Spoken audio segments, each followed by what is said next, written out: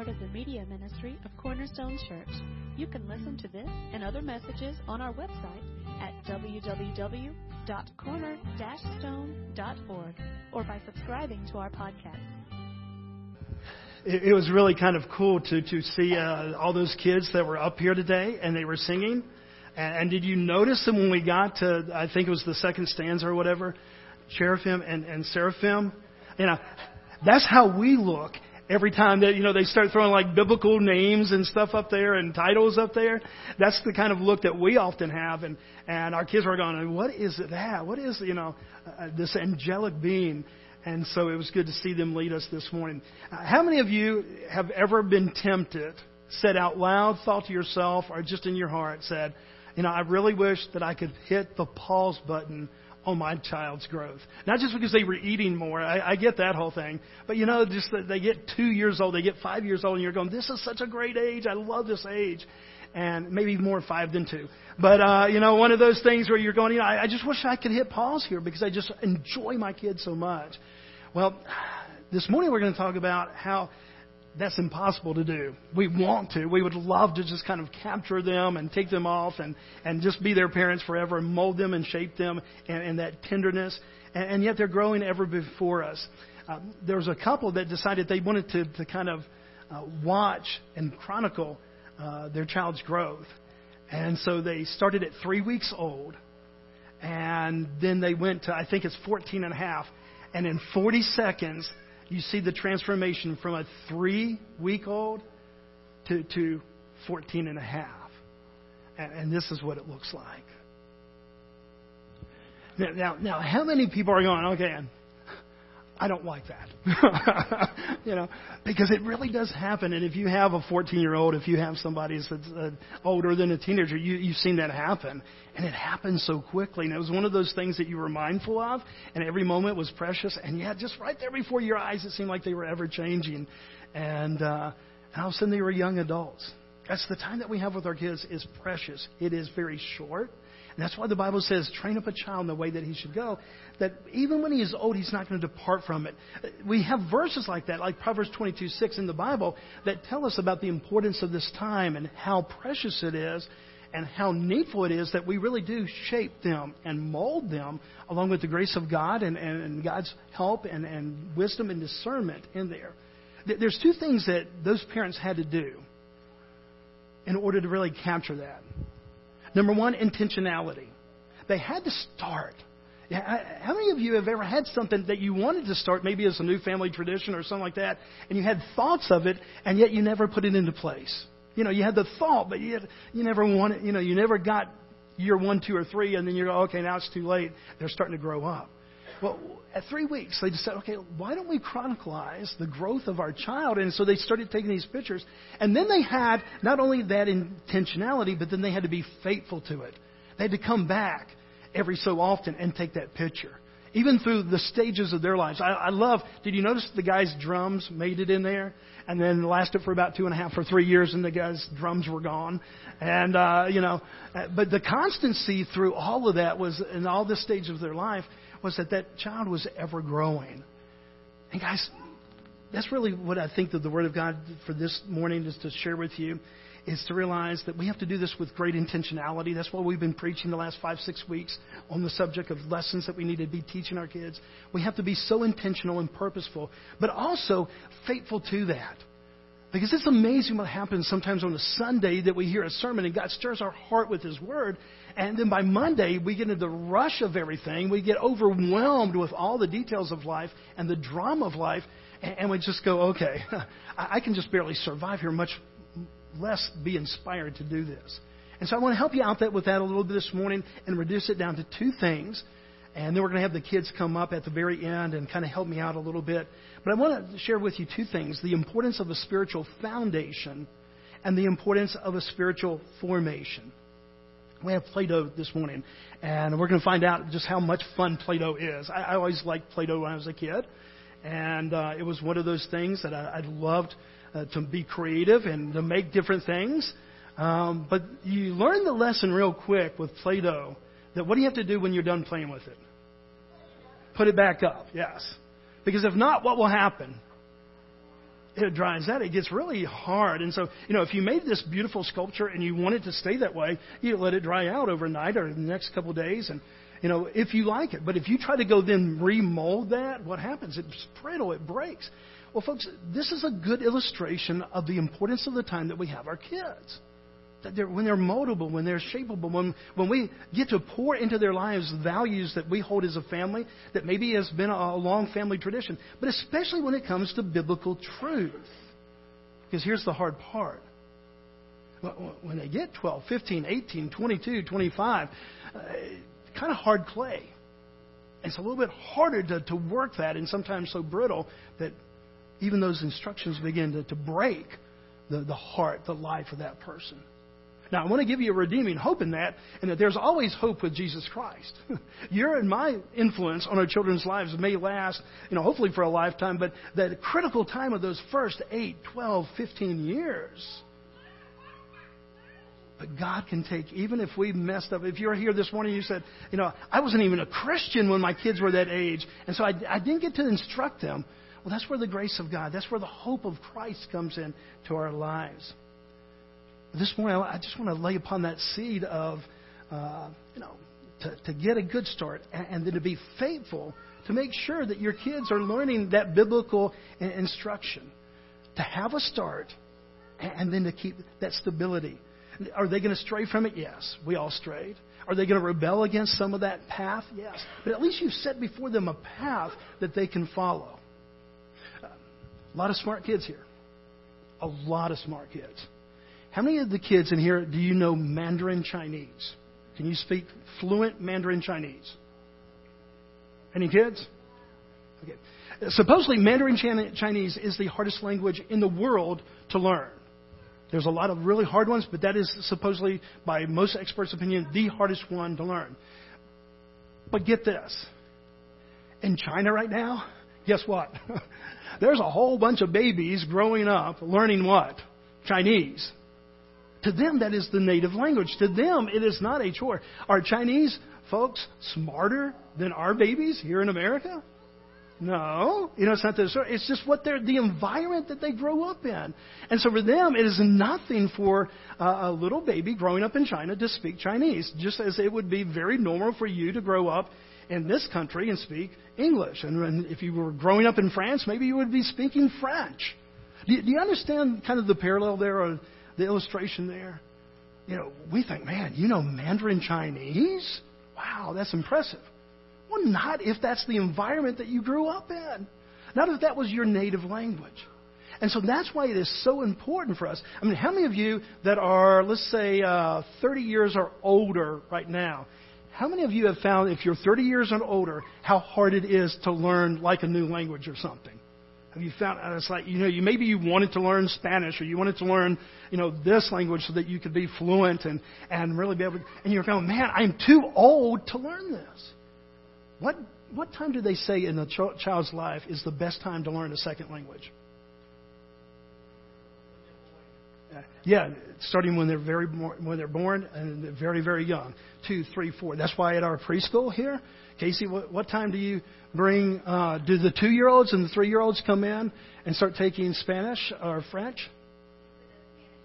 The Spanish at 2 years old. Why? Because that's the important time. Because when they're young and they're forming, you put that into their mindset so that they don't get 30, 40, or 50 and go, okay, I'm too old to learn something new. These are critical years, guys. Critical in the sense that you are putting a formation with your kids. Open your Bibles to Psalm 78, just really quickly. Psalm 78, I want to share with you just a couple thoughts on this whole spiritual formation and foundation. This is written by a guy named by the name of Asaph. He was Ricky is actually a worship leader. He was one of David's friends. David had called out a lot of people to be worship leaders. Asaph was one of those. And he wrote several psalms. You'll see his name there. The good thing about the Psalms in the Bible, it tells us the good, the bad, and the ugly. This is actually a psalm of reprimand. It's got a lot of good stuff in it, but it's actually kind of a reprimand because the Jewish people had left really honoring God and worshiping God. They were not singing that song, "We Exalt You." They were kind of going on their rebellious path. And this was written in response. And look what he writes. Verse 4. He says, we will not hide them from our children, but tell them of the coming generation the glorious deeds of the Lord and His might and the wonders of what He's done. In other words, he was beginning to give this reprimand, and he said, look, here's what you need to do. You need to get back, and you need to make sure that you're telling your kids what happened to granddaddy and great-granddaddy. Can you imagine some of the things that the Israelites saw? I mean, the Red Sea opening up. Can you imagine what it would have been like to be Isaac? And there, Abraham, and to watch your father Abraham do all these godly things and choose God and that fellowship of God and being faithful to God, how that makes an impression upon you. Well, here they had left that. And so the psalmist is writing and says, come back. And he says, look, you need to make sure that you're telling your kids about the love of God, the glorious deeds of the Lord. Now look what he does in verse 5. He says, He established a testimony in Jacob and appointed a law in Israel, which He commanded our fathers to teach to their children, that the next generation might know them, the children yet unborn, and arise to tell them to their children. Just a fancy way of saying they poured into their kids, and their kids grew up and started to pour into their grandchildren. And their children grew up and started to pour into the great-grandchildren. Legacy. It's what we've been talking about the whole time. And yet we begin to see, what is the purpose of this? Is it just so that they can have a tradition? Is it just so that they can have a religion? No. He tells us in the next verse what it's all about. Psalm 78:7. If you don't hear anything else, please hear this morning. What's the reason that we pass on these things about God, the good deeds of God, the glorious things about God? Verse 7 tells us, so that they should set their hope in God and not forget the works of God, but keep His commandments. Here's the thing, guys. Every human being will set their hope in something. Some it will be education so that they can get a good job, so that they can make a lot of money, so that they'll be well off. And our hope is to be prosperous. Our hope is that if I can just make a lot of money, then that's going to bring me joy. And certainly there's a certain truth to that it is better to be, able to pay your bills than not be able to pay your bills. There's a certain joy in that. Others will find hope in a relationship among a people. And yet people let us down. There's ups and downs with people. But what the psalmist is saying is, look, if you want to set you have the ability to shape your kids, your grandkids' lives. And what are you going to set their hope in? Can they stray from that? Can they rebel against that one day? They certainly can. But it's our both call and our responsibility that we not only show them Christ in our lives, but that we demonstrate that in our own lives. That we say, okay, my hope is in nothing less than Jesus' blood and righteousness. That it's not just a Sunday morning thing that they get to do that on, but that every single day that they do that. And that's why we've been studying all those different lessons. That's why we've been trying to write upon our kids' heart while they're very young, moldable and shapeable, so that we might be able to see them grow up into kids and say, not only did I learn this as a kid, but I affirm in my own life that Jesus Christ is my Savior and my Lord. That He loves me, that He gave His life for me. Is there anything better that you could set your kids' hope in than the things of God and the hope of Christ? I'm going to ask all the kids to come up because I want to give you some Play-Doh this morning. So, and this is any age. And just sit right here, Yeah, sit down and you can sit. Sit. Come on, Rylan. Come on, sweetheart. Okay. What is the absolute best thing about Play-Doh, guys?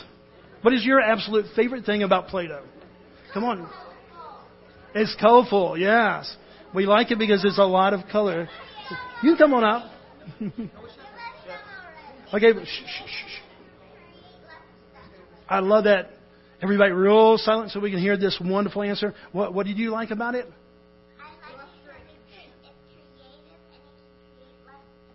Yeah, it's creative. Like if you want to make a butterfly and you're going to start rolling out things, you can make it look like a butterfly. If you want to make it look like a rocket ship, an angel, yeah. Well, what else do you like about Play-Doh? It's fun to play with. Just fun to play with. Yeah. Well, what about you? It's squishy. Yeah, that's probably one of my favorite things about Play-Doh is that it's squishy. Yeah. What else? It can make funny noises. I'm going to try not to do that this morning. That would probably not be appropriate. But one of the coolest things, everybody go ahead and grab a color that you want. And there's actually a box right there you can grab some. But don't get it on the carpet. Where's Issa? I hope that they don't get it on the carpet, Issa, okay? Don't get it on the carpet. And then sit back down. Make sure that whoever... Okay. There's some more right over there.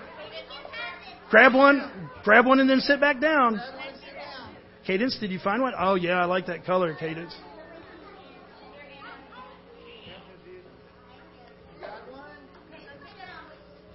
And then you can sit back down once you get one. Just don't get it on the carpet. You can go back to Mom and Dad if you want to on that one. Okay. Come on up and get one. You can get one right up there. You can pick whatever color you want, buddy, okay? Fantastic. Now, guys, it is squishy, just like you said. It is moldable. You can make a rocket ship. You can make, my favorite thing to make all the time, just because it's easy, hot dog. You can make a circle. It's amazing. You can start to roll it out more and more. Make a circle like that. It can be an eyeball. It can be a halo. It can be all kinds of stuff. But it is an amazing, parents. You give kids Play-Doh and you got them settled for at least 3 minutes, right? 3 minutes.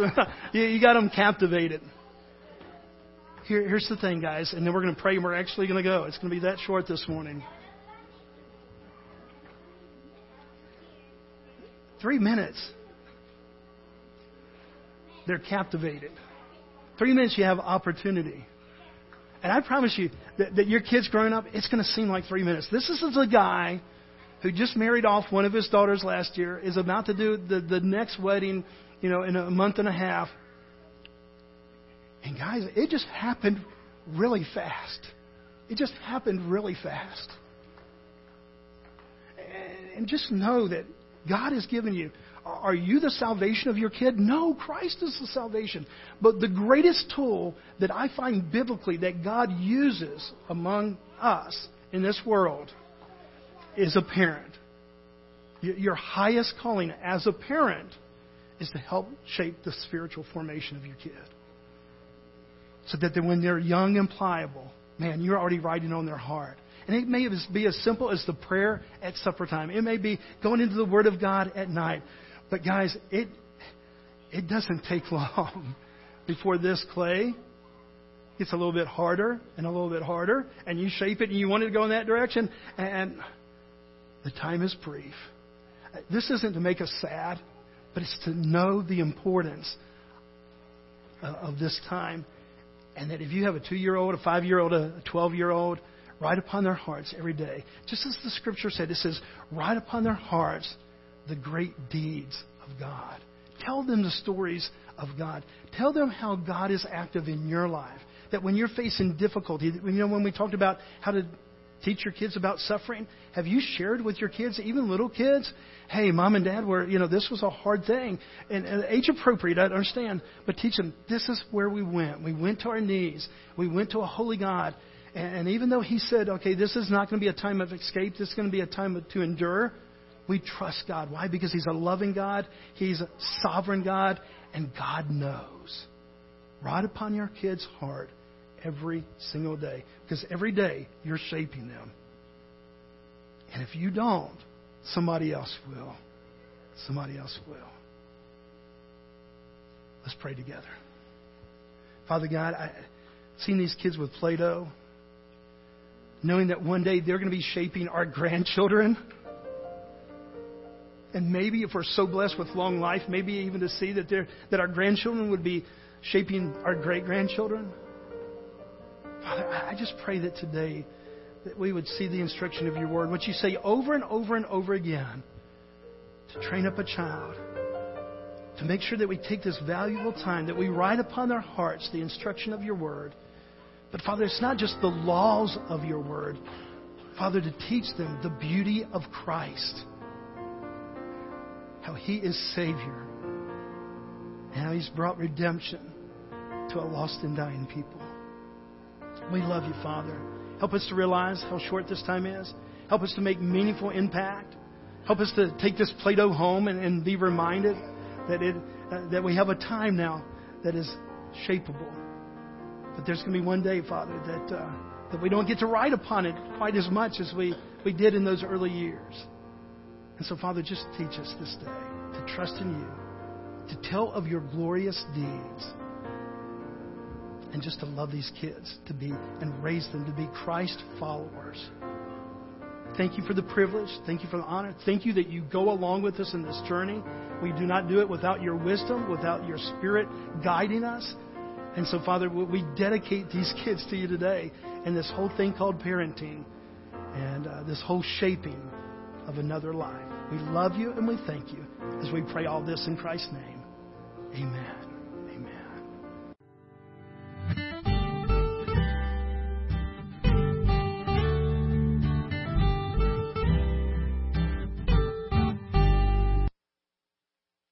Thank you for listening today. We hope this message was a blessing to you. To learn more about our church or our media ministry, you can visit us online at www.corner-stone.org or find us on Facebook.